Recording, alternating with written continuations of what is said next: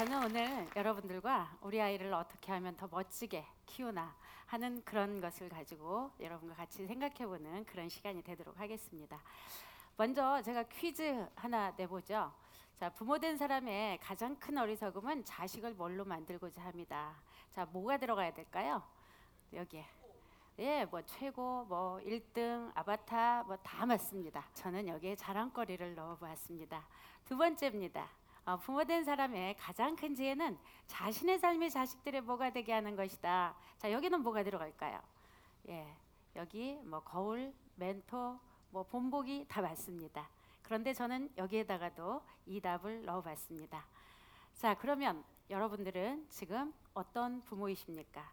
그리고 여러분 부모님들은 어떤 부모이십니까? 많은 분들이 생각은 후자에 있습니다. 그런데 행동은 전자에 있는 경우가 참 많습니다. 그렇다면 저는 어떤 부모일까요? 저는 저희 집 아이들을 저의 자랑거리로 키우려고 애썼습니다. 저의 자랑거리로 키우려면 몇 가지 객관적 증거들이 좀 필요했습니다. 첫째 성적, 둘째 수상, 셋째 임원.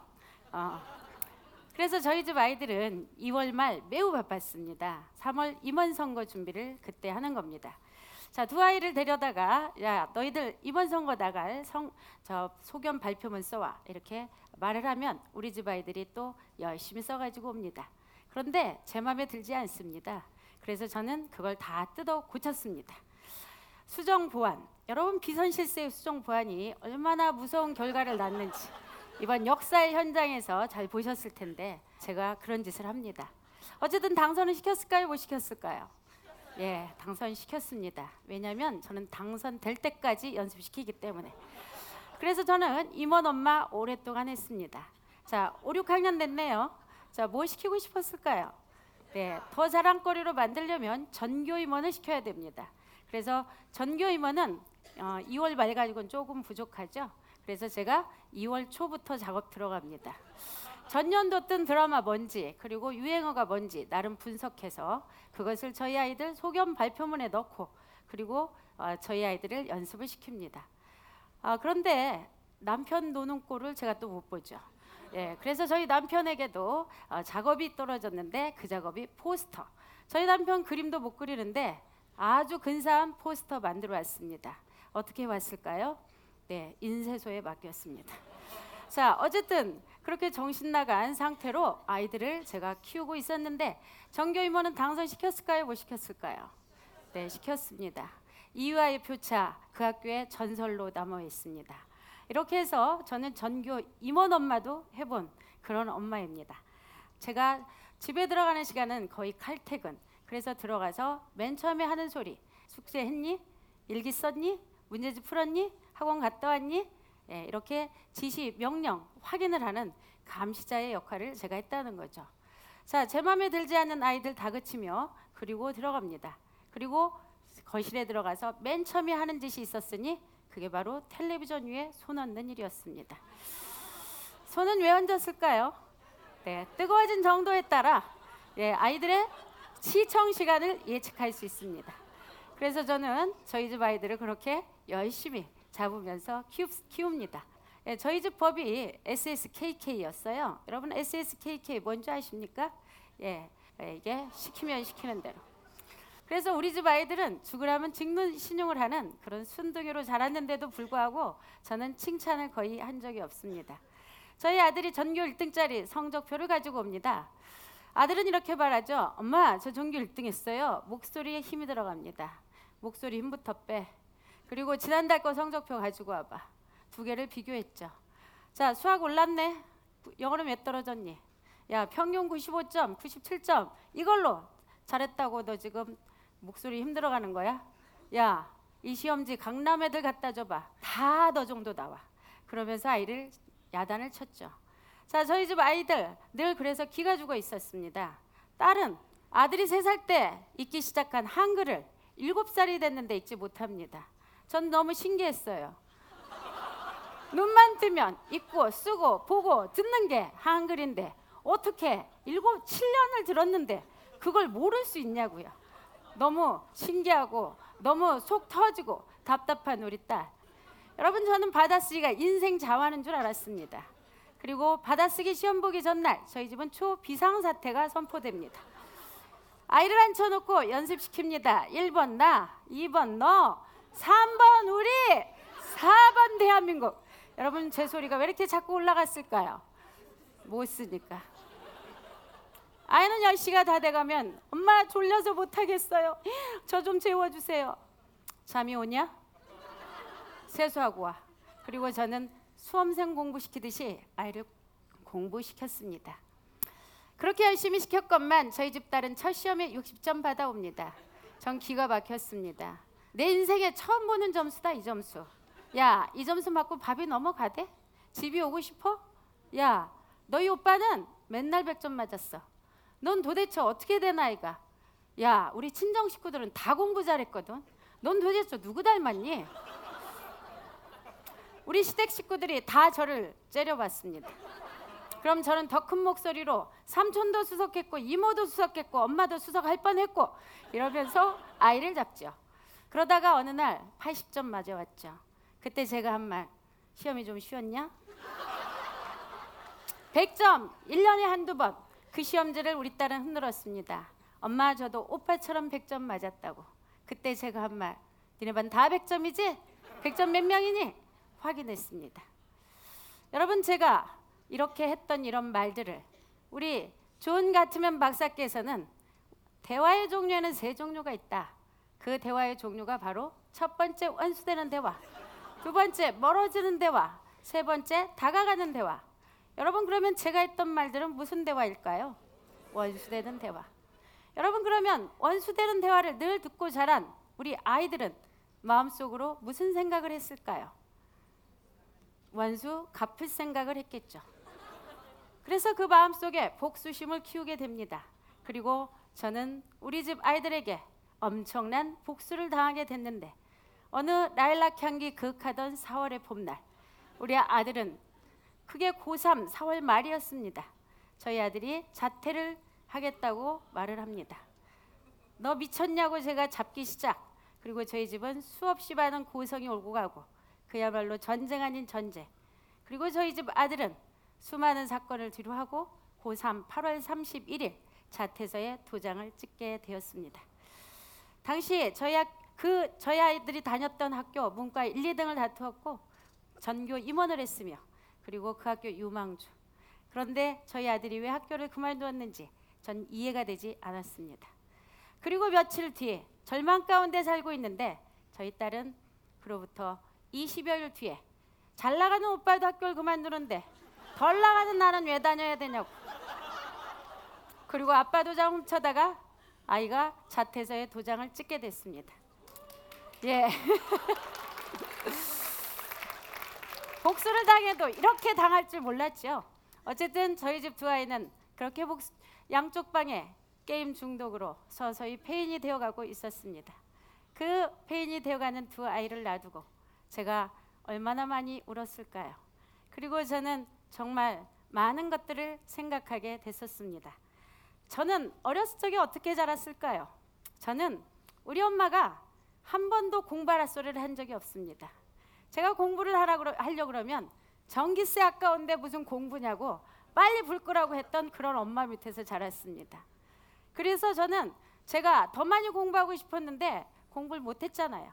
그래서 우리 집 아이들은 마음껏 공부시키고 싶었습니다. 그래서 열심히 공부시켰던 거고요. 왜 우리 아이들한테 그렇게 모진 말을 했냐? 다른 아이들보다 우리 집 애들을 더 사랑했기 때문입니다. 저는 그렇게 하면 더 잘할 줄 알았고, 그렇게 하면 겸손할 줄 알았습니다. 저의 의도는 너무 좋았지만 우리 집 아이들은 그렇게 받아들이지 않았다는 거죠. 제가 우리 집 아이들한테 그렇게 또 모질게 한 세 번째 이유는 뭐냐? 바로 저의 잘못된 성공의 개념이었습니다. 전 성공이 이런 건 줄 알았어요. 공부 열심히 시켜서 좋은 대학 보내서, 그리고 연봉 높은 직장 보내고 높은 지위를 가져서 떵떵거리게 사는 거. 저는 그게 진정한 성공의 의미라고 생각을 했었던 거죠. 그렇게 해서 열심히 우리 집 아이들을 키웠는데, 여러분, 진정한 성공의 의미는 어떤 것일까요? 당신은 어떨 때 성공했냐고 물었습니다. 그랬더니 저렇게 떴습니다. 자, 1위가 나오지 않았는데 1위는 뭐였을까요? 1위가 바로 존경받는 부모가 되는 것. 여러분, 저는 이 연수를 들으면서 강사가 숙제를 내줬습니다. 집에 가서 아이들한테 물어오라는 겁니다. 너는 나를 존경하니? 라고 물을 때 아이들이 어떤 대답이 나왔는지 발표하라는 게 숙제였습니다. 집에 가서 저희 딸한테 물으면 좋은 대답 안 나올 것 같더라고요. 그래서 아들에게 물었습니다. 당시 중학교 3학년. 저희 아들은 제가 아들, 너는 엄마를 존경하니? 라고 물으려니 너무 낯이 간지러워서 약간 돌렸죠. 너는 엄마를 어떻게 생각하니? 라고 말했더니 머리 극적거리며 한참을 머뭇머뭇하다가 한 말. 엄마는 훌륭한 직장인이십니다. 그리고 존경받는 선생님입니다. 그런데 저는 엄마 절대로 직장 다니는 여자와 결혼하지 않겠습니다. 여러분, 이게 무슨 뜻일까요? 너는 직장에서 잘 나가고 있는지 모르지만 엄마로선 빵점이야. 이 말이었던 거죠. 그런데 제가 그걸 못 깨달았습니다. 무자격이었고 무식했고. 여러분, 부모가 무식하다는 건 못 배워서가 아닙니다. 지 자식 말을 못 알아듣는 거, 지 자식의 마음이 뭔지 모르는 거, 이게 무자격이고 무식한 부모 아닐까요? 저는 그렇게 무식하고 무자격한 부모 노릇을 하면서 정말 내가 부모 노릇을 잘한다고 생각을 하면서 지냈다는 거죠. 여러분, 그럼 성공의 진정한 의미는 바로 이거였습니다. 성장하며 공유하는 거. 성장하며 공유하는 거. 그러면 성장해서 공유하는 부모를 우리 아이들은 존경한다고 합니다. 자, 그러면 성장해서 공유하는 자랑스러운 부모가 되기 위해서 그러면 어떤 것을 해야 될까요? 자, 자랑스러운 부모, 존경받는 부모가 되기 위해서는 바로 아이들에게 선택의 기회를 제공해야 됩니다. 선택의 기회를 제공하는 것은 자, 저처럼 이거 해라 저거 해라 이게 아니라 아이에게 뭐 하고 싶니? 뭘 하고 싶니? 그래서 아이가 어떤 선택을 하든 존중해주고 지지해야 되는 거죠. 저희 집 아이들은 선택이 없었습니다. 수학경시대 100점 맞아야 되니까 수학학원 가고, 자, 미술학원 가야지 수행평가 준비해야 되니까. 그리고 우리 아이들한테 제가 가진 걸 다 시켰습니다. 물에 빠지면 떠야 되니까 수영하고, 스케이트는 있어 보이니까 하고. 여러분, 제가 이렇게 시키면 시키는 대로 이렇게 강조하며 했는데 어느 날 우리 아들은 저한테 이렇게 말합니다. 엄마, 저 취미로 드럼 좀 배우면 안 될까요? 제가 첫 번째 한 말 뭐였을까요? 드럼 같은 소리 하고 있네. 드럼 배울 시간 있으면 인강 하나 더 들어. 여러분, 저희 집 아들이 왜 드럼이 배우고 싶었을까요? 저희 집 아들은 스트레스. 여러분, 아이들이 뭔가를 할 때는 다 이유가 있더라고요. 그런데 제가 그걸 뜯어 말렸다는 겁니다. 이제는 저는 이렇게 말합니다. 네가 원하는 거, 네 목숨에 하는 거 아니고, 그리고 네가 남에게 해끼치는 거 아니라면 다 해봐. 여러분, 선택, 이것을 존중해주고 지지해줄 때 우리 아이들은 그 아이의 잠재된 능력을 마음껏 발휘할 수 있습니다. 자, 둘째는 어떤 부모 되어야 될까요? 바로 다가가는 말을 해야 되는 거죠. 다가가는 말, 이것이 바로 칭찬이라는 건데 이 칭찬을 저는 해본 적이 아까 없었다고 그랬는데 우리나라 사람 칭찬 잘해요, 못해요? 예, 우리는 칭찬을 참 못합니다. 나중에 우리 집 아이들과 대화가 됐습니다. 우리 집 아이들이 저한테 한 말, 이런 말을 하더라고요. 엄마는 한 번도 우리 칭찬을 해본 적이 없어요. 그리고 누가 우리 칭찬을 하면 엄마는 맨날 아니라고 하셨어요. 거기에 꼭 험담을 붙이셨어요. 우리가 엄마 하는 분들한테 인사 안 한 이유는 엄마가 그분들 모시고 맨날 우리 흉봐가지고 그분들이 다 공범이었다는 거죠. 그리고 우리의 단점을 너무 많이 알고 있는 그 사람들 만나고 싶지 않았고 인사하고 싶지 않았다는 겁니다. 여러분, 이제 아이들을 언제 칭찬해야 될까요? 저는 칭찬 한마디 못하던 제가 어느 날 깨달음을 얻은 날이 있었습니다. 제가 우리 집 아이들 양쪽 방에 페인 만들어 놓고 남의 자식 잘 가르치겠다고 학교를 갑니다.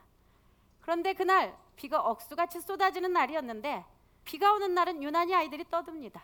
이 아이들이 떠드는데 빗소리도 떠들고 그리고 우리 아이들 떠드는 소리도 시끄럽고 제 속도 시끄럽고 언제까지 떠드나 보자 쳐다보고 하나이 하나이 물끄러미 쳐다보고 있었는데 갑자기 저한테 이런 깨달음이 왔습니다. 이 비를 뚫고 한 명도 빠짐없이 학교에 왔구나. 어머, 쟤는 숙제를 안 해오고도 저렇게 학교를 잘 오네. 아니, 쟤는 지각을 하고도 저렇게 뻔뻔하게 잘 들어.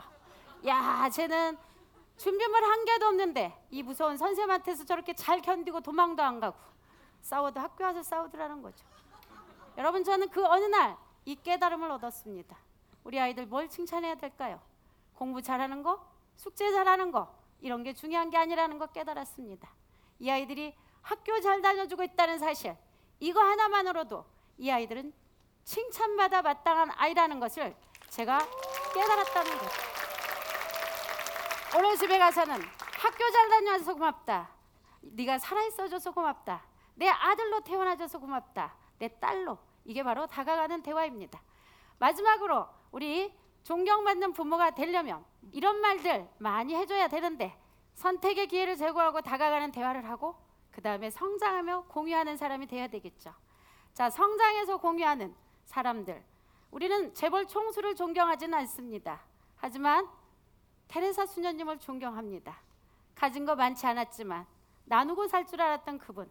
그래서 우리 아이들은 우리 부모님이 많이 가진 거 원하지 않습니다. 우리 부모님 가진 거 없어도 마음을, 생각을, 재능을 나누는 그런 부모님을 존경한다고 할 것입니다.